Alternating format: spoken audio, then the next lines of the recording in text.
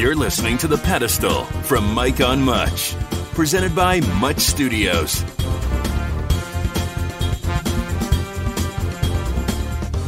Welcome to The Pedestal. I am your host, Mike Veerman. I'm here with my friend, Shane Cunningham, who is also on our podcast, Mike on Much. You may listen to it, you may not. And we are joined by the award-winning and very attractive Jonathan Popoulos. John, what's going on? You're not wrong about that. I'm very good looking, Mike.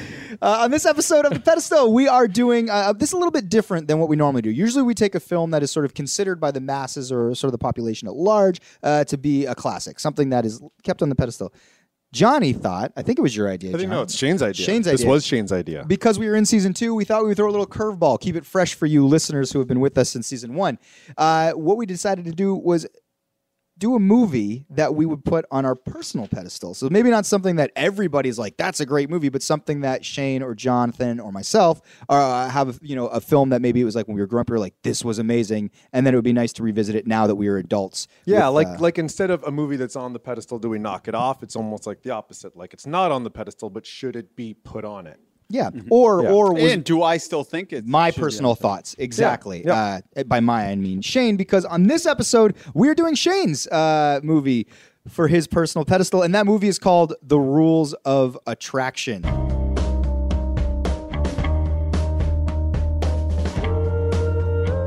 This movie came out, for some context, in 2002. It was directed by a man named Roger Avery. I'm sure we will get into him at some point through this conversation. Indeed we will. Like I said, it came out in 2002. Do you guys want to guess? We haven't done a 2002 movie yet, so you might or might not know. I'm going to say Spider-Man. Baby, that is number one. Wow. So Shrek? No. I always feel like you can just say Shrek, some Shrek movie during that time frame. Lord of the Rings? We're guessing the most popular movies. I know I cut off. It's fine. If you're listening to this one, you've probably listened to other ones, unless you're like some like Bret Easton Ellis like super fan that's like, I need to listen to this one. We always list the top 5 films from that year so you guys understand what was going on in film. So far, you guys got Spider-Man, which was the highest grossing film of 2002. Chicago? Was that up there? No. You said Lord of the Rings. Lord of the Rings? Part 2. Yeah, Two Towers. Two Towers. So that's number 2. That's the second highest. Spider-Man beat Two Did Towers. Harry Potter come out? Harry Potter Chamber of so it's all Secrets these. is 3. Sorry, 4. So you guys missed 3. But it's another franchisee type. X-Men No. 2 franchise. I had it in my mind and now it's left. Batman Begins? That's too early for that. It's kind of a big year for not only like sort of like these I had it in superhero my films, mind and it popped out. Now I but don't sequel films. Sequel films. American Pie 3. know. And it's not one of those Terminator things. No. Okay. One of those It German. may be the Matrix biggest, Reloaded? No, it might be the biggest sort of superhero / sci-fi fantasy, whatever you call it. Superman Returns? No. Look Who's Talking 2. Look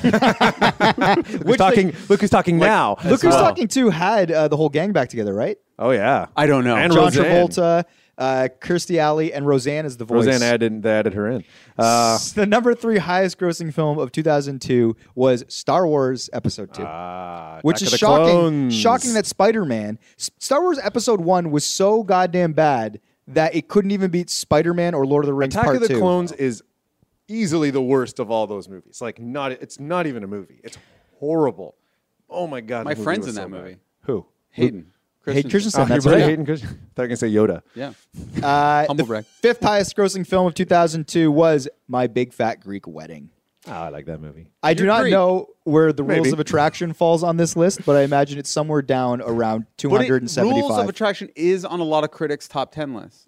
I Sure. may be using the word a lot Of that wrong. year, or are you saying that? Just now, it's on some critics' top 10 lists. Guess at Name the- 3. No. Online pundit people. No. Anybody have a guess at the budget for the Rules of Attraction? I'm going to say, so he was fresh off an Oscar for Pulp Fiction. Oh, fresh. 10 8 years years. fresh. Yeah. Still, this was his directorial debut, so it's fairly... No, didn't he make Killing Zoe before did. this? Oh, right. That was an Yeah. indie darling. Yeah. Okay, never mind everything. I I actually, said. speaking of that movie, I once knew this guy that I thought was like really cool. I was like, oh, I want to hang out with that guy. He was a couple years older than me. Okay. And he was like, watch Killing Zoe, man. And he kept telling me, have you seen it yet? And I never got around to watching it. But to me, Did you without stop ever hanging seeing out with that, him just because you're never going to watch that movie? I just never got around to watching it, but he kept telling me to watch the damn movie. So whenever I hear that movie, I always associate it with this cool older guy that was like, you know, when people like try to give you things For like, sure. here, man, like, you know, The Office before it was popular here, you know, like watch these DVDs. We're guessing the budget, guys. 25 million. Nah, 14 million. You guys really overshot it. I think, to Shane's point, a lot of people wanted to work with this guy because obviously his cachet Yeah, yeah, with Pulp yeah. Fiction. 4 million. 4. Whoa. Yeah. See? Damn. That's favors. There's a lot of favors. There's a lot of people in this movie. I know. We'll get to that. Yeah. What do you think it made on its 4 million budget? 2.5 million. I'm going to say 10 million. Wow, Shane, pretty close. 11.8. Oh, so it like made money. It made its money I guess back I and just more. assumed that this was sort of like a lost to time kind of movie. Not to say Never deserve underestimate the Dawson's Creek crowd. it's true. Okay, I was one of those people. guys, let's get to it. First, what did we think of this movie the first time we saw it? Meaning, does anyone have a relationship with this film? Obviously, Shane does because it's his personal pedestal. So the year is 2002, comes out in theaters. Do you want to start with Shane? Yeah, since this Shane. I is- mean, you chose this movie. Oh no, we should end with him because he chose it. Fair enough. I'll start. Go for it. No relationship with this movie whatsoever. I did not know what I knew, like High School Confidential. Like there's movies that, or is it Art School Confidential? What's the Yeah, there's, yeah. The I know that Malkovich one. Yeah. Thank you. The Malkovich one. There's movies that came out around this time from say 2000 to 2004 that would be like kind of an indie thing, but Yeah, there'd be like someone famous in it. Thumbsucker, You Rocket got it. Science, yeah. This fell into that group for me, and I missed it. I never watched it in the time, and it just kind of went away. And I didn't even really know the connection until I started watching now to obviously Bret Easton Ellis and then American Psycho and all that stuff. Did not know any of that, was unaware, so I have absolutely no relationship with it until The Pedestal. All right. Mine's a bit embarrassing in that it's when I was in film school, I was working at Rogers Video, which was like the Loser. best. It was the best place to work. What, Blockbuster wasn't hiring? Hey, whatever. And so you could rent whatever. And I remember renting this movie, and I got as far as Jessica Biel going to have a gangbang with the I football also players. paused it at that moment. No, hold on. No. But what happened was, I distinctly remember this and I distinctly remember turning it off because I was like so jealous that like, as if like college people are all just like fucking all the time because I'm like playing Sims all night. So Oh, you were in college and felt it didn't represent your experience. and I was actually like jealous of like this. So there's kids who are just like having sex and stuff all the time. So at that moment, I was like, and so I just shut it off. And I knew all about it, and I knew that it's the guy who won the Oscar for Pulp Fiction, and I was a big Tarantino fan. So it wasn't that scene is a gang rape scene, or Well, they don't really no, rape it's her. not a rape. No, I no, think no. it She was- fucks the whole football team. Yeah, yeah, You're yeah. thinking of the Shannon Sauceman scene to open the No, film. no, no. Yes. No. This But- is well before that. This is like 3 minutes into the movie. Yes. And just seeing like hot girl and a bunch of guys gonna go bang her. I don't even know if I equated it with like You were a like the gangbang. original incel. Is that what they're called? Sort of, but I mean, Yeah. I think I was what he was almost aiming at, the sort of like weirdo college guys who are like, this world's over here and you're over here. And I honestly was just like, so I checked so I did not dislike it as much as I just sort of discounted it for that really stupid You're a reason. late bloomer. Yeah, exactly. It gave us a good insight. I think it makes you a more sympathetic character that we know you were nerdy at a Rogers Video at that age. Big time. Now, But then, and I have literally never revisited again until yesterday. oh jeez. Yeah. So I have not seen it. So I was excited to do this movie because it's clearly, we know about it. So what you're saying is you've only seen the first 10 minutes decade ago. If 3 minutes. Yeah. Shaney boy, it's your film. Well, I when I first saw this movie, I was like, okay, this guy is a better director than Tarantino.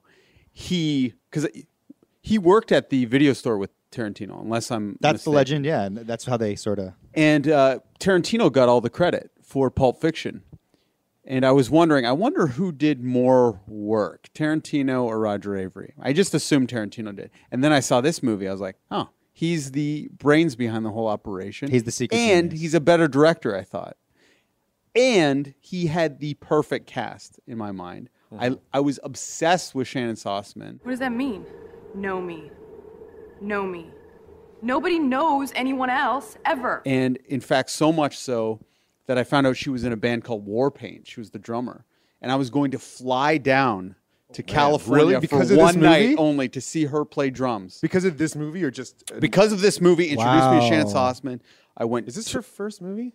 Her first movie was A Knight's Tale with Heath Ledger. Yeah. She's like Actually, the my wife princess. pointed that out while we were watching Yeah. it. All right. And she was in a Gap commercial. She was like a DJ Sure. also, but obsessed. And I would watch this movie so often, it was ridiculous. And there was, I used to watch it to pass time. If I was ever like, oh, I'm really excited about this thing happening. Like, But I need to kill 2 hours. I need to kill 2 hours. Yeah. I'd watch this film. I used got to do it stuff with like Home that. Alone on Christmas night. I would just watch Home Alone on repeat all night until it was finally Are Christmas you the morning. first person to equate Rules of Attraction and Home Alone? Probably. So my girlfriend went on a trip, and it was the day she was coming back from her trip. I was like, oh, I can't wait to see my girlfriend. So I just put on Rules of Attraction all day on a loop, and all day. On a loop? Just amping. I must have watched it 7 times. Holy Just shit. young Shane waiting for your Damn. girlfriend Just to get waiting back. for my girlfriend. Yeah. I was like, oh, I'm going to have sex. Like, it's going to be awesome. Because I was like a very young John unlike- Populus. Yeah. I was incelly, right? And then so she comes back, and I'm all ready to like get busy, and she breaks up with me. The first words she said to me are, "It's over." Did she not recognize you like Victor in the movie? I don't know. She met on We'll get there. because she met someone on the vacation. I guess she thought. A classic. Yeah, But- it was Roger Avery. That's Yeah. the twist. And but I still loved the movie for years and years after that. It didn't taint the movie for you that was the last thing you saw before having your heart broken. No, and then I lent the movie to someone once because I was always telling people my favorite movie. You are a big movie lender because It's you the- want to share the joy of movies with I people. do. have My borrowed favorite several movies. movies from you. And then I get it back, and then I open it. The DVD's not in the Fuckers. case, and to this Rough. day, I have the case without the movie in it. That's rough. So I had to buy it off iTunes, which was a whole ordeal because Is that like is that a metaphor for like her breaking your heart? So now my you're heart just was broken twice with this movie. you're now a shell without a heart in it, much Yeah. like your Rules of Attraction film is It's just true. an empty DVD case. It's true. And then when I went to buy this off iTunes, I forgot that my credit card I had canceled. So I went through this whole no. ordeal to buy it off Cineplex with my scene Debit points. card? Oh. Because I You got had it with scene they would- points? yeah, I had to buy with scene points. I'm like, I'm a fucking genius. I figured out how to do it. But then to download the app to play it, you needed a credit card, even though it was a free app. So I used my work credit card, which you're not allowed to do, but it's a free item and it wasn't going to charge. But in the morning, they had charged me for a previous charge that was supposed to be on my personal credit card. And then I was on the phone for 2 hours this morning with the credit card company to get them to refund me. Amen. Because I don't want to get in trouble for using my card. Point is, this movie is cursed a bit with me, and I have a kind of love-hate relationship with it. But I definitely loved it. This was your personal pedestal. Yes. There it is. Okay, so that is our relationship with it then. And we are going to move on, guys, to the case for keeping it on the Or pedestal. putting it on the pedestal. Well, yeah, I guess that would be what would Sure. happen with this. So what did we like about it? We'll get to the best scene. We'll get to the best performance. Who wants to start with what we liked about it? Should it be Shane? I mean, Like, Shane should already- you like kind of are you going to operate as sort of the I like. Yeah, should like he I'm a def- better chimer. I don't know. inner. Right. well, at least start with the good thing. Like, what about it? Well, here's a question. So Shane said that he thought this guy was a better director than Tarantino Yeah. in 2002 when he saw it. I will say that like watching this for the first time, he certainly made a lot of choices, right? There's things going on there, split screens, reverses. He's made a conscious effort to sort of tell a story in a very showy, directorial way. Did we think that? I mean, I guess we're talking about what we liked. I guess my question then to you, Shane, would be like, did it hold up for you this many years later? The directing. Well, I'd rather not answer that at this point because I feel like that would. It's not a court case. Fair enough. I thought if anybody appreciated those Well, choices. I definitely thought he did stuff that I had never seen before. Sure. And to this day, I don't see a lot of that stuff done. Like even it seems like very easy to do the reverse. Yeah. It opens with this big long reverse motion scene. Yep. And it's fairly complicated to figure out all that stuff. It seems like a simple device, but it's done in a fairly complicated way, shot from many angles. And the way the one split screen scene lines up. When James Van Der Beek and Shannon Sossman come together. Are you here for that class? Yeah, the tutorial on the postmodern condition. Yeah. And it was canceled. Typical. It's insane. It's great. Yeah. The big bold choices that he makes are awesome. Like the reversal, it feels like the reversal stuff.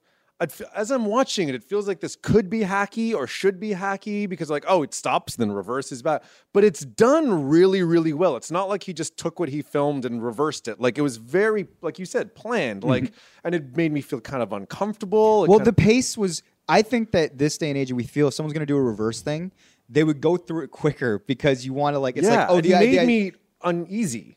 They moved it at a pace where you go, oh, we're really gonna go this slow to kind of get the effect across. Yeah. Whereas normally it'd be like a and then it would like kind of restart a scene Yeah. or go to a different POV. But yes, But like that, like so there's the reversal stuff, the split screen where the two meet, the cut like It starts as a split screen, and, And it then comes together as it comes one together shot. and matches. That even last the other, shot, yeah. Even the other split screen where Paul is fantasizing about having sex with Sean, and then you're not even 100% It's the sure best. which is real That and is which genius. isn't happening. And it's and even like the small bold choices of when Sean is like passed out on the lawn, and this is technically the first time, and the praying mantis is like crawling across his face, where it's not really narrative driven, but it's like a weird choice that is a clear choice, and I kind of really like his big bold choices. you felt that his he made. choices worked. Yeah, Yeah, yeah, yeah. Or at the very least, the fact that he was making big bold choices Yeah. worked, and that's what was awesome. And tell me, like the Europe scene, going to I mean, Europe. that's it- this entire that- page. that It's is- one of the greatest things I've ever seen. It's incredible, and it totally influenced advertising, the way people do editing stories. Like I've seen that 50 times since, and there was a whole Bud Light Living campaign, 100%. where all they did was copy that fucking scene. And two, the other scene we were talking about, the split screen coming together, I've copied that in a commercial Mm-hmm. for Sweet Tarts I did. And it was so complicated to do. It seems like, oh, we're just going to put it together. But that takes a lot of planning and skill to do that. And there is actually a tutorial online about how Roger Avery I watched did it. that scene. I Yeah. saw it on the DVD because I got the DVD, Yes. and there's a whole anatomy of the scene. And how they kind of fucked it up and Yeah. had to Yeah, retroactively match it. the focus and stuff. Do you want to talk about the travelogue thing now? Absolutely. Or, 'cause that, I mean, we're talking about to the me, things- that's best scene. So we can wait till best scene, or we can just talk about it. Well, now you're really getting ahead of yourself. But as far as good things in the film, fuck yeah, that travel scene it's a movie within a movie. I wrote if that played if I went to like a film festival and that played as like a short film, just that out of context, like I'd give it a fucking standing ovation. Got the hang of the metro, took it everywhere. Went to a Ford model party and hooked up with a Romanian model named Karina. She tugs my cock at the Marriott Champs-Elysees, which is good. We played billiards, went shopping. I think she gave me mono. I'll also say that just as far as yes, technically and sort of the way to tell that story within the story was very entertaining. It was interesting to watch from like an editing perspective. But here's what I liked about it: in a movie that like lacked a lot of joy, that was the only scene where I go, that looks like fun. And that guy actually did that. They I believe it. Yeah. They went. It was gotta just shoot all that it was shit, just right? Avery and that guy and a producer, and Avery told him be in character the entire time with this camera, and they shot literally like 70 hours of footage to turn into 4 minutes. And like famously, as an aside, we have a mutual friend, Yana Gold. She was just in Roger Avery's newest movie that he directed in Toronto, and she's like friends with him now. He's just directed a film. Yeah, I forget what it's called. Lucky something. They let him out. Oh, he's out out of jail. Yeah. because Wow. he killed someone for DUI. Is what you're talking. That's what I'm referring to. Yeah. No, And he he's was the- out. He's making movies. He was Wow. also the first person to ever tweet from jail. Well, this is what got him. I guess he was doing an outpatient thing, or like an whatever you call it. What's it? Not a patient, a prisoner. Outpatient.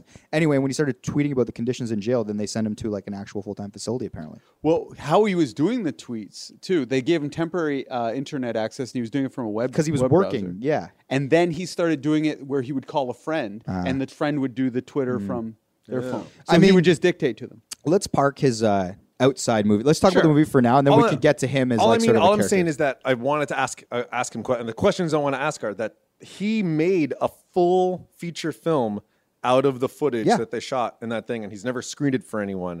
And I feel like that would be like the most fascinating because everything in that short, I like. There's a line where he goes, "I try to fart and shit my pants instead." It feels like that. Tarantino actually wrote that line. Did he actually? No, that no, exactly. I don't know. Hey, You will. I mean, like in a movie that was full of like sex and drugs and sort of like campus, frivolous behavior in some cases, obviously a lot more nefarious in others. The movie, I didn't have fun watching these people or whatever. That scene is the only time where I went, that's fucking fun. And by the way, like I've done Europe by myself. I traveled across Europe by myself for 16 days and I went to, I think, 5 different countries. Like I did the thing. So it resonated with me. And it just, like, again, I was like, oh, this is the only fun part of this film. Do you know what I mean? But it's also smart the way like you said you've done that, and I've Yeah. been to Europe, and it's just the way that if you want to make something that shows a satire super rich kid who sort of is sort of this nihilist, like solipsist kind of person.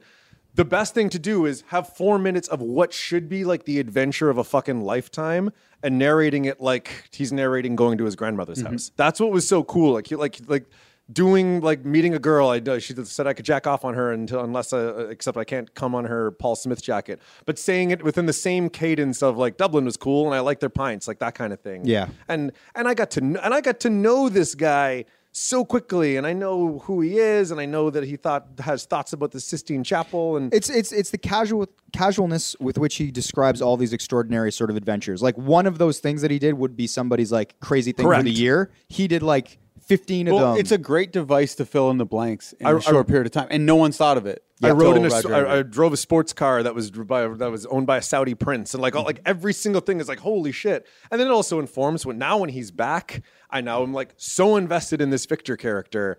So when he's like opening his door and he doesn't recognize Lauren anymore, like that's sort of I get this super duper fucked up individual in a way that I don't know if I get everyone else as well. Yeah. Do you think he's fucked up, or just like how young people are in college when they can get a lot of... I think he is especially... I think there's that, but I think he's on another level of rich, coked out person who just has many experiences. He might have gone on 2 dates with this girl, and she overblew it, and then he just honestly... You believed he didn't remember her? Yeah. Interesting. I believed it too. Because he genuinely seemed like at that moment he was kind of a nice guy. I believe him. What does it say about her that she is that delusional? That she believes she's in a relationship with him? That was odd. That to me sold her character out in some ways. Yeah, well, it made it understandable why she was so desperate for Sean Bateman, who's kind of a deplorable guy. Right. You can see how she could actually fall in love with a guy like that who's such an asshole, because that's kind of her type. Right. In a way. So you can see like a scenario by which, like John said, they went on 2 dates. She thought she had a picture of him in her dorm, you know. She was acting like she was dating Sean Bateman. Yeah. Right. When she's like, just that type. She's like, it's over. And she was all like ruined. And in my mind, I was like, Shannon Sossman is one of the most beautiful women I've ever seen. And she's acting like she was in a relationship with Sean Bateman. Right. Like he didn't just do what everyone does when you kind of like someone and then you F someone else. So you think you think it was especially astute and like true to her character? It definitely knocked her a couple cool points off. But she was already being kind of like how she was gonna lose her virginity to that. Yeah, she was professor, miscast. and then the professor was made her suck his, like Eric Stoltz made her suck his dick and said that was kind of her journey. I do not think like this cool of a woman was meant to be cast in this role. Yeah. In fact, she was only needed cast. to be more She was too wallflowery. charismatic. Yeah. Exactly. She was pure gorgeous. charisma. You're right. She did need to be a little It's more. supposed to be like a Rooney Mara type in The Social Network, not this like ultimate wallflower hip virgin. person.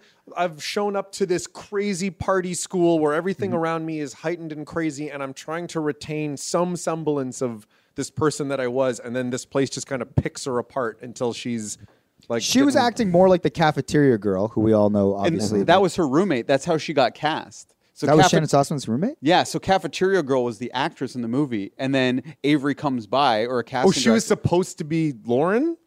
No. Okay. She was always she was Cafeteria that Girl. role, and then Cafeteria Girl introduces them to Shannon, who's her roommate, and then Shannon gets the lead role. Interesting. So that's very interesting. I love in that scene where Victor answers the door and he's fucking the Jessica Biel, that on the door is written, Victor, tests came back positive, be careful. Yeah. I think that's so funny because that's absolutely something that I would write on someone's door to fuck with them. Interesting. I just thought it was really funny. But I don't think they were doing it in a funny way. I think it was a jilted lover, probably. Or something. Sure. Right. But I mean, it was just fun. It's a good prank to play on someone because it looks real and it looks like a real. I don't know. I thought it was funny. What did you guys think of James Van Der Beek in his first departure from being I think I'm going to talk about him a lot in the second half of this. Oh, you didn't like it? I will say this. I lean more toward where John is going, and I did have a note about him feeling miscast and almost like a more menacing version of Neil Patrick Harris in How I Met Your Mother. Oh, that's good. But I will say that I thought he went to work, he put his actor pants on, and by the end of the film I went, I buy it I started by laughing. I started by rolling my eyes, and by the end, I was like, all right, I kind of right. went opposite. I think I started Right. with kind of like, oh, this is interesting. Because I thought I really liked the whole opening scene. Yeah. I liked all of it. Sure. Because it was a real kind of like fucking frying pan to the face that I'm not used to. And I kind of dug the idea that it's like daring me to hate this movie and everyone in it and what's going on. And so it's like, it's a completely different way It's to so start provocative in a. Yeah, I mean, I have thoughts on all. a movie. Sure. Of that. Yeah. But I mean, it's trying to shock you, Sure, and sure. it's trying to draw you in by shocking you. I actually really dug that. I mean, I have thoughts about using date rape in such a casual way, but the idea of like when the guy throws up right at the moment that I can't look anymore, that's when it pauses and backs up. Like I think there's an awareness that this is banana. So anyway, I thought that he was pretty good off the top, and then I felt like he kind of lost me throughout. But I thought Ian Somerhalder, the guy playing Paul, he was great. I thought he was great top to bottom. Yep. Yeah, I really liked He him delivered a lot. for sure. I thought he was my favorite. I felt like he knew the movie he was in. I felt like every time he showed back up on screen, the movie got kind of fun again because he's like dancing and trying to. And his arc is a very soft arc. I really want to bang Sean, and if I don't, then he doesn't, and it's more just about kind of seeing him be Paul and how Paul is kind of interesting and fun and fascinating. I thought James Van Der Beek was nor good nor bad. A great numb feeling washes over me as I let go of the past and look forward to the future. Pretend to be a vampire.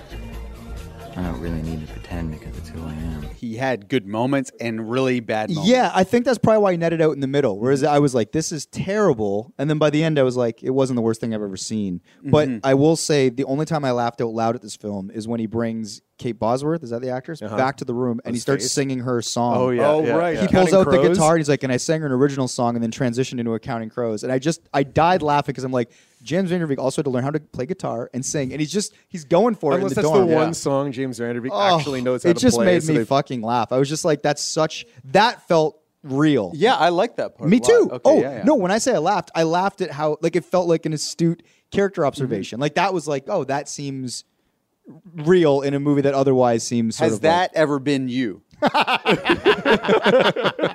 I've certainly played guitar for company that have No, but I just like a one woman, not like a party scene. Like you bring a girl back Sure. and just one. I've done that. Right. That's probably why I laugh so hard. Yeah, it's no, because you laugh and feel Because comfortable. people do that. It feels Yeah. ridiculous, but I could picture someone actually doing it. 100%. So this movie seems to want to be a comedy. Is it funny? Like, do you find it? Did you laugh a lot? Were there scenes that? I certainly didn't laugh a lot. I cringed a little bit. There's a scene near the end where James Van Der Beek is driving Thomas Ian Nicholas back, and he's like kind of like freaking out and pushing him and making weird noises that I thought was very, very strange and over-actory, which I did laugh at. And I laughed at the scene that Mike was just talking about. Yeah, So, Mike, were there any? Because to me, I thought there were some parts that were really funny. I thought Name a part that was really funny. I thought the Fred Savage scene was actually pretty funny. Oh, you know yeah, what? yeah. You know what? Fred Good was point. good. I thought Fred was really funny. Yep. I thought that's a perfect example of stunt casting where just it being Fred Savage is just sort of already inherently funny. I'm with you on that. And he's like putting the heroin, just watching Fred Savage playing a clarinet while high on heroin with a cigarette in his belly button. It's The good for a cigarette laugh. in the belly button. That was the thing where I go, what an interesting choice. It's fun. And I I've was thinking about that. And I've never seen it in a movie. So I was never. like, It was just funny, and he's yelling, "I can feel my dick. I Mm-hmm. can feel my dick." Like it's just, and while like Dawson's sitting, I can only think of him as Dawson, and like Dawson's sitting there just like looking like furious while he's trying to play the clarinet. yeah. Old movie, Dr. Caligari's playing in the background. It was funny. I thought it was Poor just Van Der Beek. He's just kind of like, it's an I wrote interesting that- actor for me. Interesting career arc, interesting face, interesting everything. I wrote that at the beginning. I'm like, I wish he had a better career. Did you I guys feel like he deserved one. understand that he was Patrick Bateman's brother? I mean, when he mentioned Patrick several times When they on the called phone, him right? Bateman, Yeah. yeah, Yeah. I did. And Also- you know what? I think something that was in my brain triggered because it wasn't until I was watching the movie where I go, oh, okay, what's the connection here? And then I was like, it wouldn't have been the same director. And I didn't know this was a novel by Bret Easton Ellis. too. Because Until I in saw the it at the book, beginning. they have he has a conversation with Patrick on the Right. phone. Yeah, I didn't know it yeah. either until the opening credits where it said based on the book. And I'm like, oh, all right. So it's in the Ellis verse. Well, to that, how much of this film do you think took place and maybe we'll get to this, in reality, how much was perception? How much was like the way It's a good question. they're perceiving events? Because obviously that's a big thing with American Psycho. It's like, did we see events as they happened, I or think were so. they either perceived? Do you think? I mean, a big one obviously is The opening scene. Is the opening? Yeah. I must have passed out around then. When I came to, he was already fucking me. But he didn't know that I was a virgin and that it hurt. Did the opening happen? Because obviously he didn't fuck Kate Bosworth, and So did any of it happen? So did any of it happen? Right. Did she get date raped?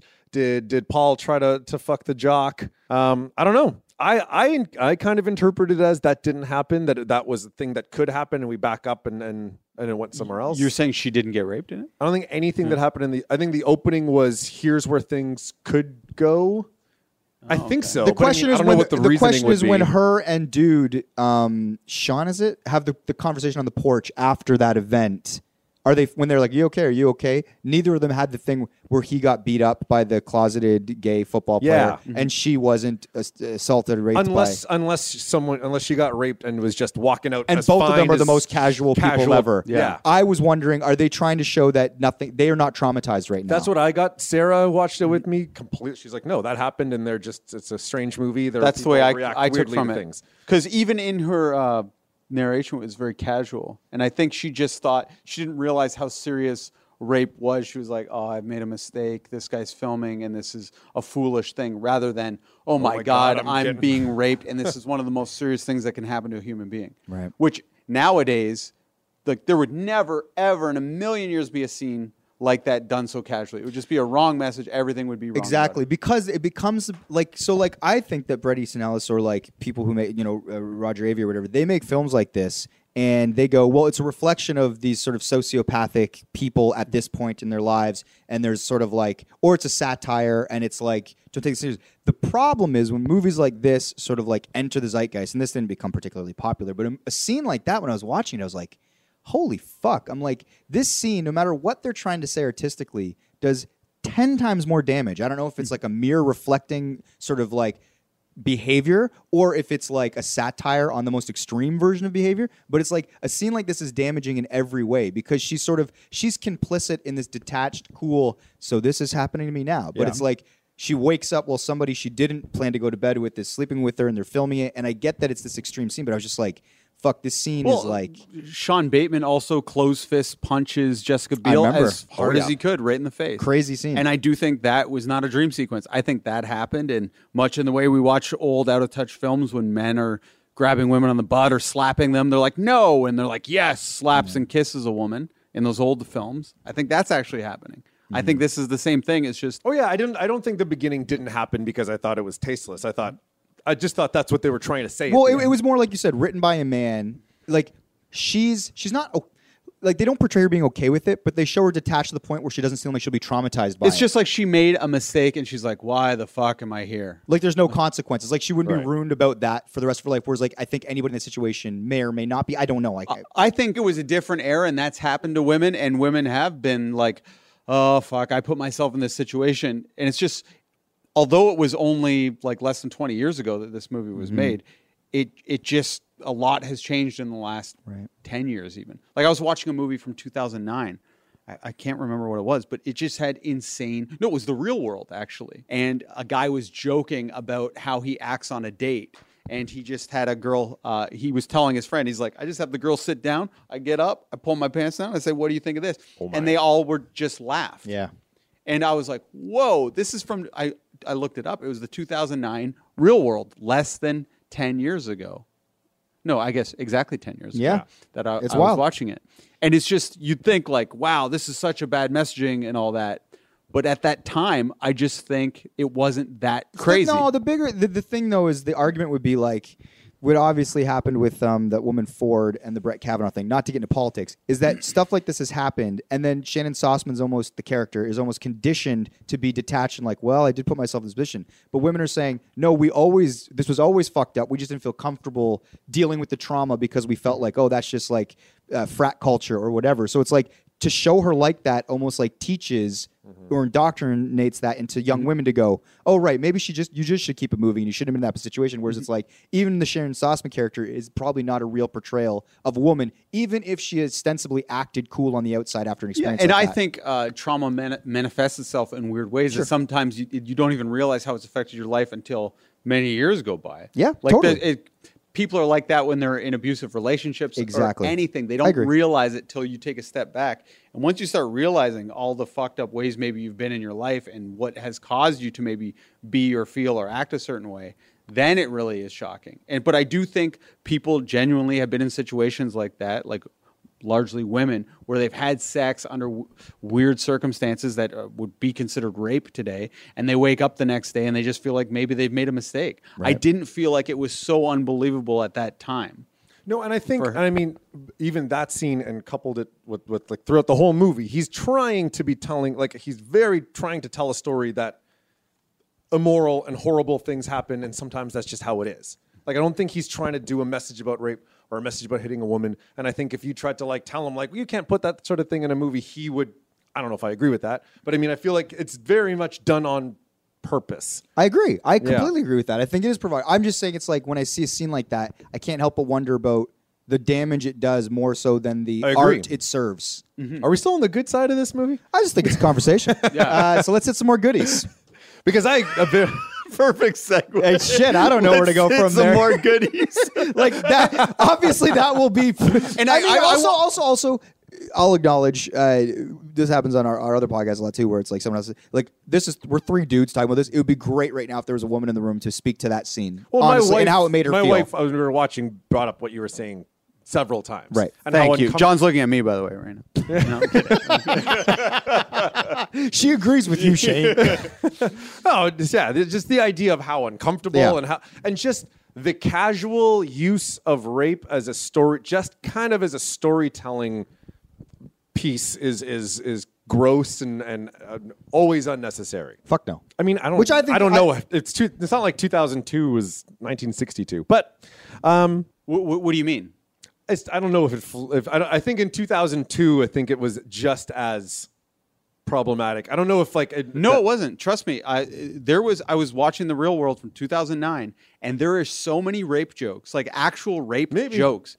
Definitely. What do I know? It's true. I know. I will send you it because I actually tape The Real World, and they air old ones on Saturday nights. Is it a Gen X thing? Because this movie is a very like Gen Xers as 20-year-olds. No. Here's what I'll say. I think that to Shane's point, in the past, you could put a provocative scene like that in a film or something, and you could say, listen, this is satire or this is art. And people would go, well, let's appreciate the artist. What's changed in the last couple of years now is people are like, fuck your art if it's at the expense of how people actually feel or if it's going to persuade people to behave in a way that's actually damaging. I very much agree. That's what's changed. So it's like you can't air jokes that are super inappropriate, not because it's like you're being censored. I think they're just trying to weigh the human cost against the artistic expression. Agreed. Yeah.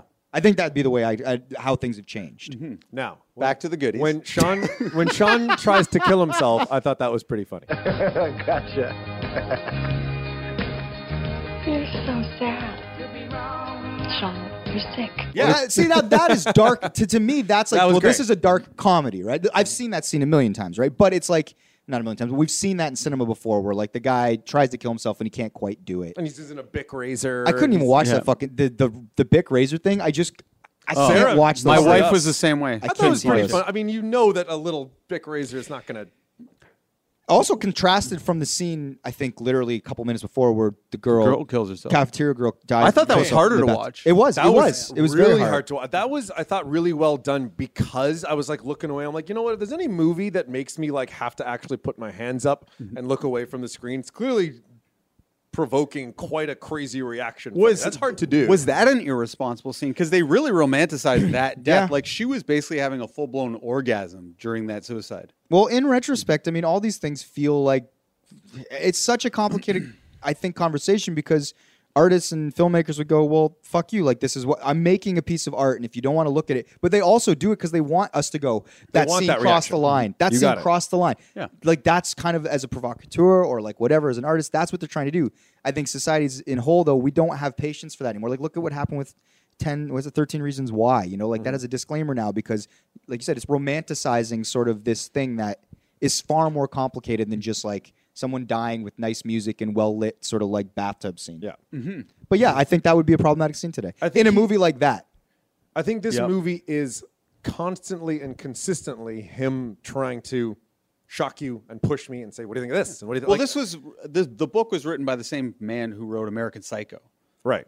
So that just like he's working from material. I mean, I know the movie's different than the book, but the movie American Psycho isn't constantly trying to shock. I think that movie is very clear satire. I think that movie, like, I feel like this is That'd be an interesting one to kind of rewatch. satire, but I don't know what the satire is exactly, other than just watching bad people. I do think American horrible Psycho things. is trying to shock you maybe just as much. It just has a better get out of jail free card. Do you think that in these two movies, and I guess with Bret Easton Ellis's writing, do you think that he's just a violent writer, or do you think he leans violent toward women? Which is an interesting sort of. I don't know the answer, because I think that that obviously he kills a lot of people in American Psycho violently, like women, but I think he does a couple dudes too. But A I mean, lot. I think there's violence in this film, obviously toward females, but there's kind of a lot of violence. I think it skews toward women in a weird way. And Yeah. I've listened to his podcast, and he's very provocative at all times. Interesting. I think his writing leans towards like nihilism, which is nothing means anything. So It's lack of consequences. He doesn't believe in there's no consequences, emotion, especially kind of- for the rich. Like the world itself is sociopathic, so stop worrying so much. So Yep. the difference between going and eating a sandwich and raping a woman, what's the difference? If Which, by nothing the way, means anything, is not entirely, depending on your perspective, untrue. So he would say, "I'm telling truths, and if you guys have issues with it, fuck you." and these are your hang-ups, Yeah. but they are just we're all kind of primitive cave people just milling about and bumping into each other, and that's just the truth. Well, it's very interesting because you can look at it, he's very against women. Or you could look at the other way. He's very against men, because this is all men behaving very Perpetrating. badly. Very good point. Yeah. That's true. I mean, I don't think that like Patrick Bateman's like a good guy. Like I don't think that portrays men in some really great light. Exactly. Yeah. It's all perspective here. It's true. Because the women are fairly good people in this. They're That's a good just point. they're just doing drugs and There's almost having never sex. it's a very Exactly. good- there's almost never like a positive like Paul is fine, but I don't know if he's like a good person. I think he Well, might fall somewhere in the middle. The Jessica Biel character is a shitty friend, but she's not doing anything illegal. Like, she's having a good time. She's enjoying her college. I did like the note where it's like she went on to marry a senator and she has 4 kids now. Yeah. So it's like as this affluent, rich fucking chick in college I like who's that too. insane, she goes on to have this sort of like. I think that kind of shit. And I think happens all the everyone's time. insane I in think college. Jessica I agree. Biel, Yeah. I I think agree. Jessica Biel's thing where she was talking about like, do I look anorexic or do I look bulimic? I thought she had like a few good sort of pop out moments. That character. Other good things. We all agree that the really good looking gay guy, I forget his name. Sean's the character's name, and the actor, he's from Lost. That guy. Paul's the character. Paul. Thank you. He was the one that John was saying was the best actor in the movie. I thought he was very good. Vampire Diaries. Yeah, he was like true to his role and fully committed. And I mean, yeah, his role was he was very affected, but it's like in a movie like that, you got to go for it. Fuck, Fred Savage That's committed. exactly right. He went as big as I think the movie was trying to be, and I feel like a lot of the other people didn't go that way, and he just went for it. You thought Paul went big? I just felt like I don't know, big. It's always hard. Like I think anytime you're sort of like playing a gay man, it's like how much you're going to be Bisexual. like or bisexual. How affected are you going to be? How effeminate are you going to be? How much are you going to play into a stereotype, and then how much of that is a stereotype or actually just a part of the character's construct? You know what I mean? So it's like I didn't think he was overly stereotyping. Right. I don't No, know. not at all. I mean, I don't mean big as in like hello. I mean like he made strong choices and really went for it and stuck within those choices. What would be a strong choice though? Like the idea of I mean, I don't know if this is a choice. Just the way he did when Jay Baruchel is on the ground in the hospital, like dying, and he's just like, I can see it moving. He's not dead. See him breathing.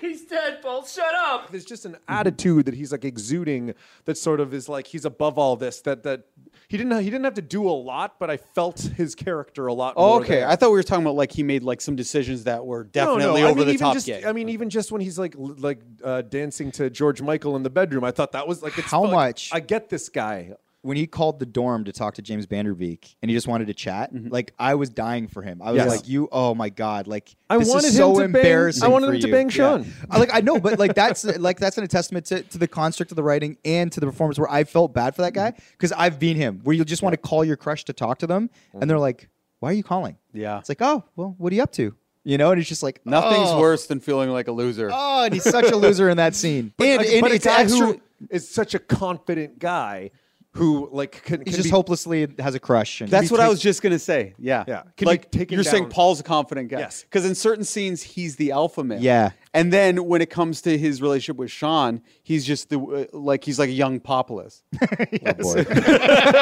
He's Roger's video, John. But everyone's been like that. No matter how cool, Definitely. No matter how cool you are, you're Absolutely. always knocked down a peg Absolutely. around your crush. Hey man, you got to play guitar by yourself a bunch before you can do it in front of a girl. it's almost like that first scene actually sets him up perfectly because he like is seducing this jock guy where he's like the coolest guy. Like I'm he doing is it. Sean in that scene. But then he just gets shoved to the ground kind of Yeah. awkwardly, and then it's just kind of over for him. And that is sort of what happens to him throughout the course of the movie. He comes on to a straight guy because he likes straight guys or deeply closeted people, and then he gets shoved to the ground. What were your thoughts on his, I guess his weird ex-boyfriend, Dick? The friend? Guy that looked kind of like Yeah, Ryan Dick. Felipe, but wasn't Ryan Felipe. So trying hard. And they did not want to remove his glasses for that very reason. Are we talking about Dick right now? Yes, Yeah, Dick. Richard. I thought that it was so annoying, but I thought it was funny. Thoughts I on the enjoyed it. scene with the two moms in the diner? I Oh. thought it was real annoying, but I mean, there were parts of it that made me laugh, and I hated them. I didn't enjoy it. Oh, I hated them. But I thought choices. Dick was interesting though. Choices, I like Dick. choices. Yeah, Dick made interesting choices, but they were annoying, very annoying choices. And the way he was drinking the alcohol. Oh out my of the bottle, God, I wrote that down. Was that not irritating? Horrible. Like I feel like, and I'd love to know the answer, that this man had never drank alcohol before. It's not a. Anytime someone guzzles liquor like that, you're either Nicolas Cage in Leaving Las Vegas, who Exactly. dies from his alcoholism, so you believe it, or you're a fucking faker. Like Yeah, seriously, no it's one not can juice. drink that much No. that quickly. But Sean did it too. Like it's, Yeah. Sean Oh. just drinking Jack Daniels like you're drinking like a bottle of pop, and I'm like, get Very out of here. odd. You would be annihilated. I don't care how good of a drunk you are. You would be fucking wrecked. For a director who got charged with a DUI, clearly with a drinking problem, you think he would direct drinking a little better. Okay, we're teetering into bad. So is there any more good before we get to best scene and best performance? Oh shit. Okay, sorry. I thought we were on bad. Okay. the best scene, I think it's amazing, the whole going to Europe scene. That's incredible. And I would think I would definitely probably lose a debate, but I'm going to say that the best scene is the split screen coming together. I love that choice. It's wonderful. It's really well done. I mean, Like I thought it went with the music. I thought it was very cool how it's like when you meet your love, it's like you're two separate people and then you come together Yeah. and then it's all about you together. And I thought that was good for that type of symbolism, not just as a shot, but A as technique a scene. thing. Yeah, I as agree. a scene though, Narratively. not just as a technique, as a scene. That's why I picked that as well. I think the It's a Europe, great choice. I think the Europe. I today rewatched it like 3 times, like full on from beginning to end, like 3 times. Because it was every time you watch it, there's a couple more things because it goes by, and you're supposed to. It goes by so quickly, and it's like. I think the idea of actually having in a big feature film like a video camera type, like it actually made it That stand helps out a lot more. Yeah, like the sort of shooting on video. And yet, even like he's having a dream sequence inside this video thing, so the dream is being shot with the video, but the crazy dream sequence is being narrated exactly the same as going to Dublin and having beer and meeting random people. I thought it was brilliant, just brilliant.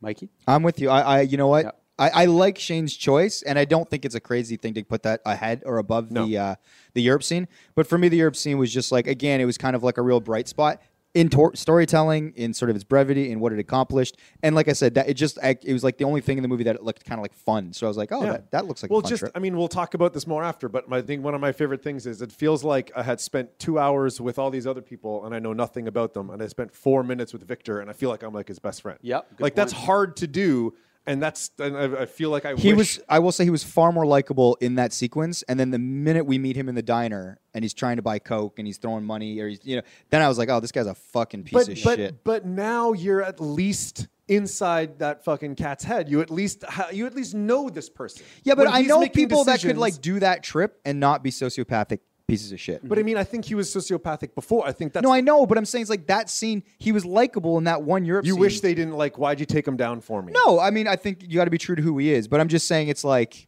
I did it before we knew him, and then you watch that scene. You go, that would be a really. I would like to drink with that guy. Yeah. The minute I met him in the diner when he's hanging out with Vanderbeek and American Pie, I didn't like him all of a sudden.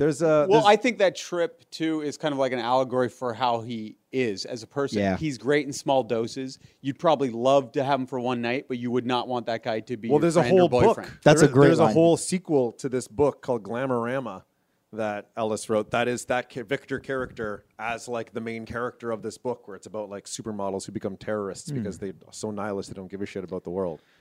And as a runner-up to best scene, I know we normally don't do that, would be the other split screen they do that you alluded to earlier. And it struck me then that I liked Sean because he looked, well, slutty. Boy who'd been around. Boy who couldn't remember if he was Catholic or not. Where I think that's a great device when you just go to a split screen and then both scenes continue on and you don't know which one's real. Yeah. So it's like a duplicate scene of Paul kind of jerking off to thought of James fucking, Van Der Beek, or in the other world, he's actually making a move on James Van Der Beek and making out with him. And as you're watching it, you have to look over to the person you're watching it with and go, which one do you think's real? Yeah. So it's kind of Which one do you think's it's real? a fun game. I like when you can during a movie ask somebody a question, kind of have like a mini game within the movie. Which one did you think was real? Did you? We think know that- which one was real. Well, yeah, before I knew when I first saw Do we it, know? Does it say? I thought the jerking off was real. It's true. You're saying like it's not definitive. I'm wondering if Sean was super fucked up, and then when he's like, and he just kind of blackout drunk had sex with him, It's a fun option. and that's why he's so obsessed with him, because he's like, well, we had sex already. I'd buy that. I think Sean got super high, passed out, and Exactly. dude whacked off while he was sleeping there But I on the think couch. the idea that you don't know, It could and be you'll either. never know, Right. is part of it. I think we do know, but you're right. It's not 100% stamped like Yeah. this is what happened. So that's interesting. Other stuff we hated. So now we we're loved, moving to we reasons to the case against keeping it on the pedestal. So reasons to knock it off. What has aged badly? You're on my much more pages. Johnny, you did a lot of homework over there. He's got 3 fucking pages of notes. Okay, so what has aged badly? We've actually covered quite a bit of it. We can get into it more if you want. What was bad even then, and what are its flaws? Who wants to hit it? Do you want to start on James Van Der Beek now? Because we talked about him a little bit. Well, I mean, I think I might be lower on him than both you guys. He was horribly miscast. I feel like he's supposed to On be purpose, though. Sure, but I still have to watch him. He's supposed to be this like roving shark psychopath, and instead he just was kind of like annoying, this like annoying asshole, and he just annoyed me. He made like goofy faces and he made goofy choices. a lot of facial choices, a man. lot of weird. He just kind of seemed like he never seemed scary. He's supposed to be like scary and intimidating, but he's not. Like if he's supposed to be like a Patrick Bateman type, he's not at all. He just Well, there's a fucking reason that Christian Bale is an Oscar-winning guy that's been nominated most 100%. recently, and James Van Der Beek hasn't acted since this movie. apparently essentially. James Franco Yeah. was the one first cast in this role. Well, James Franco And then- has a certain charisma. There's something you just can't 100%. define. And I think history validates that. Like you said, James Van Der Beek has been in nothing since this movie. Yeah, he's a fine actor. He just can't carry a movie like this. He was doing Dawson's Creek while at the same time as this movie, so he's expected He to. has played Diplo, though. Diplo? James Van Der Beek, yeah. The What's DJ. that? The DJ, Diplo. What's a Diplo? It's a DJ. This goes on for the next 20 minutes. Oh, Is God. it in a movie? Is there a movie about someone named Diplo? He plays Diplo in like a. I believe it's Diplo. Like it's. How'd you guys feel about the drug Diplo. dealer? Oh, he was awful. Oh, My God, he was horrible. God, he went big. Way big. One, the guy was like, "I'm going to be in the next Tarantino-esque movie." Can I tell you something? So I didn't realize that Roger Avery directed this and that he was the dude that co-wrote Pulp Fiction. I didn't know that when I jumped in the movie. And True Romance, right? That's right. Yeah. He's a writing credit on it or whatever. When they get to the drug dealer's house for the first time, and there's the black dude reading the porn mag, which was blurred on my version. which Because was they weird. wanted to keep it to like an NC's. Sure. Not avoid the NC-17 rating. And there was the random blonde sitting at the table, and then you have kind of the wild dude in the tank top, like, Oh, yeah. yo, man. I was like, this is It's a shitty formula. Tarantino. This is shitty Tarantino right here. If someone told me, and I didn't even realize the affiliation at that point. if someone presented this movie to me as it was and said, this is an actual comedic parody, like a Meet the Spartans of a Tarantino movie, I think I could buy it. I'd buy it for that scene. You want some Coke? Sure. Then buy some of your own, bitch. Get the fuck out my crib and get me my money. I guess you need an antagonist that's more than just like sort of the world. Man. I It was think- shot weirdly with the gun right up to the camera. And out of I think focus that and- that guy's a really good actor. He is, I just he think is. he went a little Tarantino-y in a bad way. Maybe we'll put this one on Roger. Maybe Roger just kept going bigger, man. Yeah, I 100% give that to Roger going for a stylistic choice. Like, and that guy plays crazy pretty well. It was just I've seen him do it in other films. Yeah. that was bad. It was cringeworthy. And at a time, there was a time when I thought that was a really great performance. During that, Sarah turned to me and said, "This is a movie that Dawson would make." Yeah. Well, here's the main slag in watching it now. Student film. It feels like a student film. The titles, the freeze frames, the way all they the introduce voiceovers, characters. the constant voiceovers. Oh my god! Big budget student film. Mm-hmm.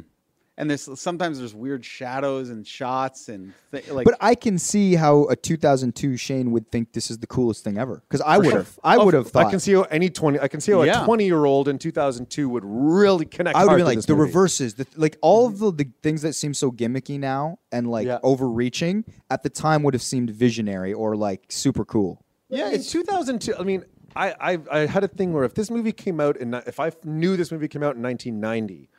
I would be a lot more impressed. But 2002, like Jackie Brown came out years before this. Like Lord of the Rings, like you said. Has Jackie come Brown, out. how dare you? But that's how you hurt, Roger. I'm just saying that, like, I feel like already by 2002, a lot of these choices are kind of like hack and like it just there was a sloppiness to this movie that just it felt like he was never in control of the movie that he was making. Like I'm sorry to keep. Like it feels like it's impossible not to keep bringing up Tarantino because of the Pulp Fiction thing, and it's like there's a million other directors to compare him to. Well, I mean, here's the thing with this guy is it's like so many imitators of Tarantino came after him, and like I said, there's this sort of like group of movies that came out between 2000 and 2005 that were all kind of this weird version of this shit. But this guy actually won an Oscar with Tarantino, so he's kind of directly connected. So I get it. You were going to say something. Sorry, before I went. I was just going to say like. There was good movies made in like the 1930s, 1940s and stuff. So it's just Tarantino is like a once in a generation type director. So to compare it to that, it just feels like it's not really fair. 2002 was a horrible time for filmmaking. Even the Spider-Man film was horrible. Like I think it was the number 2, or it was kind of like a musical or something. I didn't see the third one. Whatever it was. The one where Tobey Maguire's dancing on the piano. That was a horrible time for fashion and taste, and there was a ton of bad films made in that period. I think there was better films made in the 90s than the early 2000s. That's a good point. So, yeah, that's just, I think that's... all I know is that it felt like, my larger thing is more just, it felt like he was not as in control of this movie as he wanted to be, where even like the split screen thing, it's really cool, but it feels like this movie was very, very, very, very hard to make. I bet you he would argue he was completely in control, and I bet you it actually feels like the work of a guy that's overconfident. I think he's just not that talented. Sure, but that's what I mean. It's like that's a great way to put it. I don't think he thought it got away from him. I think but it felt like rough around the edges and sloppy and amateurish in a lot of ways. Well, the composition wasn't right for a lot of the split screens. It was like that's not, if you were actually framing that for split screen, you wouldn't do a lot of those shots. But you could tell he was very confident. Yeah, and I bet you he's better now technically, but not half as confident as he was back then. He took some film classes in prison? Yeah. No, well, his confidence probably shattered after that DUI. He killed someone. He got out of prison, and now he's kind of making his way back into the film industry. And dude was still writing. He wrote Beowulf, which was like, even though that movie failed, it was a big Robert Zemeckis film. That was a huge budgeted film. Exactly. Yeah. So the guy worked, was a respected writer or at least story crafter, and the minute obviously the fucking guy got the DUI and somebody died, he killed somebody. That was it. Like his career was over. That's why I was actually shocked to hear he's back in Canada, like directing. Okay, what else did we not like? Well, a big. I mean, I was alluding to this before with the Victor thing. It feels like this movie is supposed to be like full of like unlikable characters. I feel like they kind of like, but I don't know if I disliked them because they're bad people. Because there's a lot of movies that have like the villain as the main character. I just feel like they were just kind of hollow. Like I didn't know anything about them. Like it's this like apathy versus empathy kind of thing where I felt like completely apathetic towards everything. Where it felt like it was kind of monotonous by the end, where it's like just a bunch of stuff happening to a bunch of people that I know nothing about or care about, and then it just I really did feel it like very tedious by the end, where I just wanted it to end. Like really, because I couldn't care less about like no matter what crazy thing you throw at me, I'm just like sure. Well, it's just it's like when back in the day when it was like the idea of being cool was not caring about anything. Yeah, it's just that one note over and over again. I'm so cool. I can do drugs. Yeah, anything can happen. I could be in a near death situation and I'm fine. and that this is cool, and I'm the coolest guy, and here's more drugs, and all my life I don't care about tuition or anything. And it just got annoying, where I was so much atrophy, like you said, I just wanted it to end. Like, speaking of the end, what did we think of the end? At first I thought there were things about her that I would never forget, but in the end, all I could think about was... When that cut out... The Sopranos ending. When it cut out like that, Sarah looked at me like I just like farted on her or something. She's like, I can't believe you made me watch this. I was shocked. I was like shocked in the sense that I went... Like, I really was like, fuck, that's the Sopranos ending. Not really, because it was more than like he died. Like, are you saying he fell off the motorcycle? End is actually supposed to be the last word of the movie. So he says a sentence that is going to end with the word "the end," but instead they just cut it and let it finish with. You thought he fell off the bike. No, I thought because I actually went back to look just to see if my theory was correct. I thought because he does cross he drives through a crosswalk or cross throughway like a drive thing. I thought he got hit by a car. I was like, The Sopranos, like the moment you die, there's no blood. It's just cuts to black. Yeah, the Sopranos. But the VO, I can't think. Do you know what the VO is at the very last lines? He goes, and so the last thought of my mind was, or something like that. The end. He did it. No, it connects better than that. Oh, really? I just wish I had written it down. You could be right. I'm sure you've read about it. Maybe that's exactly. No, what I haven't. What did you guys? All I thought when they did the reverse credit roll was like, I bet you had to fight really hard for this because it's like. It was hard to read because there was like names and then well, when you start at the thanks. bottom and you know that it's going to be 10 minutes until you get to even the top billed actor and like the producers and all that and like the grips and everybody in the color studio, I'm like, I could just see that being a fight with the By the studio. time you get to Jay Baruchel's name, we're all out of there. I can't believe you even got to the credits. I was so excited to unplug this movie and have it be done. Well, once they started rolling, and I saw it started at the end, and then they had like the movie company logo. I went, did they really commit, or are they going to after like a paragraph of this go to the actors? And then, did they commit? Where did it lose you? Is there a point that you can remember where you're like, I was embarrassed. Like I was super embarrassed. Like when it got to the first freeze frame, I was like, oh my goodness, I've made a terrible mistake. It's like when you look at old photos of yourself in high school. It's like, I thought I was cool then. I thought that was cool. I thought that person was cool. Yeah. Oh my goodness. And I actually believed up until like when Mike left yesterday to go watch it, I was going to be like, you're in for a treat or something. And then I was like, oh, my God, I'm glad I didn't say that because this is horrible. No one could ever like this movie. Speaking of the drug dealer guy, it was when he comes back to the guy's house where the whole storyline of Sean as a drug dealer, which hasn't even been talked about for like 90 minutes, all of a sudden comes right back like, oh, I got to get money for this drug dealer, but we're going to go to his house and take some drugs. And he's throwing the machete and Rossenberger from Rookie of the Year is with him. Oh, I call him American Pie. Thomas Ian Nicholas. Sure. Yeah. And it's just like, we're just like, what the fuck is happening in this movie? Like, this movie has lost the thread. Like, I'm now, if this was not for this podcast, I would shut it off. Yeah. I'm like, I cannot watch this anymore. This movie was like hitting me with a bag of oranges. Good Lord. Yeah, it is what it is. But I think just as a guy that loves, like you're saying, Shane, you'd be embarrassed if you told me as we parted ways last night, like you're in for a treat. It's like when I was watching it, I was like, this isn't a good movie. Obviously, that scene right off the top with Shannon Sossman, I'm like, oh, fuck. Like, this movie's already going to have to work hard to, like... Mm-hmm. I was just like, but I'm like, it's interesting as an anthropological, whatever you call it, anthropological sort of, like, watch, in the sense that it's like, if I'd watched this movie in 2000, 2003, I would have probably felt the same way as you... Especially if I was 20. About the directing and the kind of, like, I would have been, in, like, you know... Well, this movie, too, like, it tells you the point of my life I was at. I was very excited to have sex. Yeah. And I thought sex, and I'd never tried a drug yet. So that's why these movies are so toxic. Drugs are Man, is cool. Treat doing drugs like it's the craziest thing any human being has ever done. They were pretty casual with the drug use. Like the scene where the two of them, Jessica Biel and Shannon Sossman, were doing coke back and forth. Doing so much coke in that scene. Also, to your bottle drinking scene, it's just like nobody consumes coke like that without dying. Exactly. And I've heard.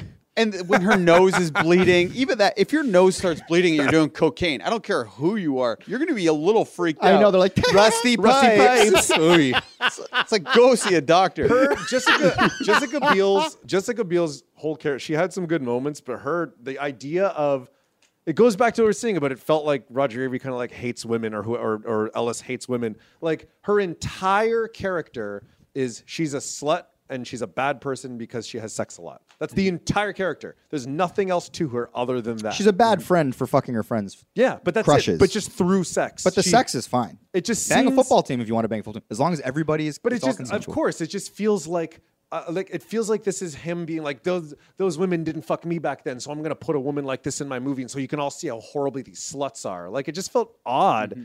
Like that she was ostensibly like an antagonist in the movie because her actions kept pushing. She was like that type that. Yeah, and he it had just a problem with. Guys, what do you think this scored on Rotten Tomatoes? 22%. Yeah, 20%. 43%. 43? Yeah, the consensus. Who liked it? Wow. Oh, no. The consensus was a tiresome movie about unsympathetic college kids engaging in self-destructive behaviors. That's sort of the Bang on. the critical consensus. I thought 43 was high.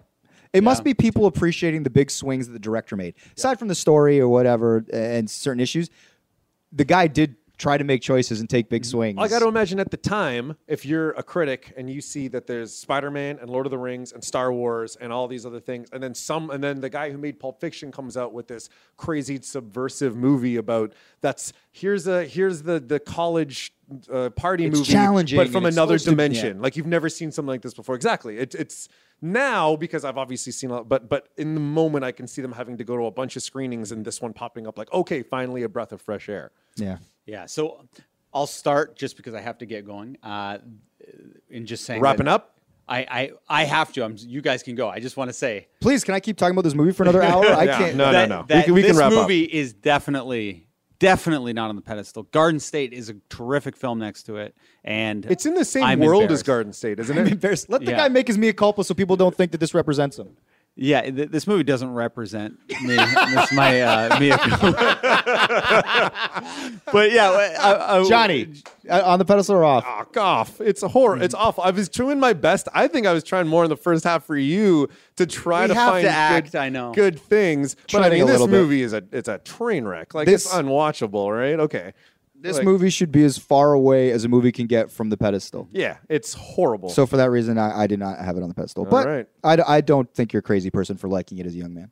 No, it's one of those things like if you're ever into something and like if my parents were to watch this movie, if they found this and popped it in one night, I would be humiliated. And there's very few like songs or films that I would feel that way. But even at this age I am now, and I do some pretty ridiculous digital desserts and stuff like that. And I would be more embarrassed of them watching this film and knowing that I had it in my possession than anything I probably ever owned or done or any Croc Mile song or anything. It's a good way to put it. Yeah. Everyone should look up that European video log part and pretend that's the only movie that exists and then throw the rest in the garbage. It's a great movie within a It's very great. bad movie. That's a fantastic short film, and that feels like as long as, yeah. And now I'm closing the book on that one. Perfect. Beauty.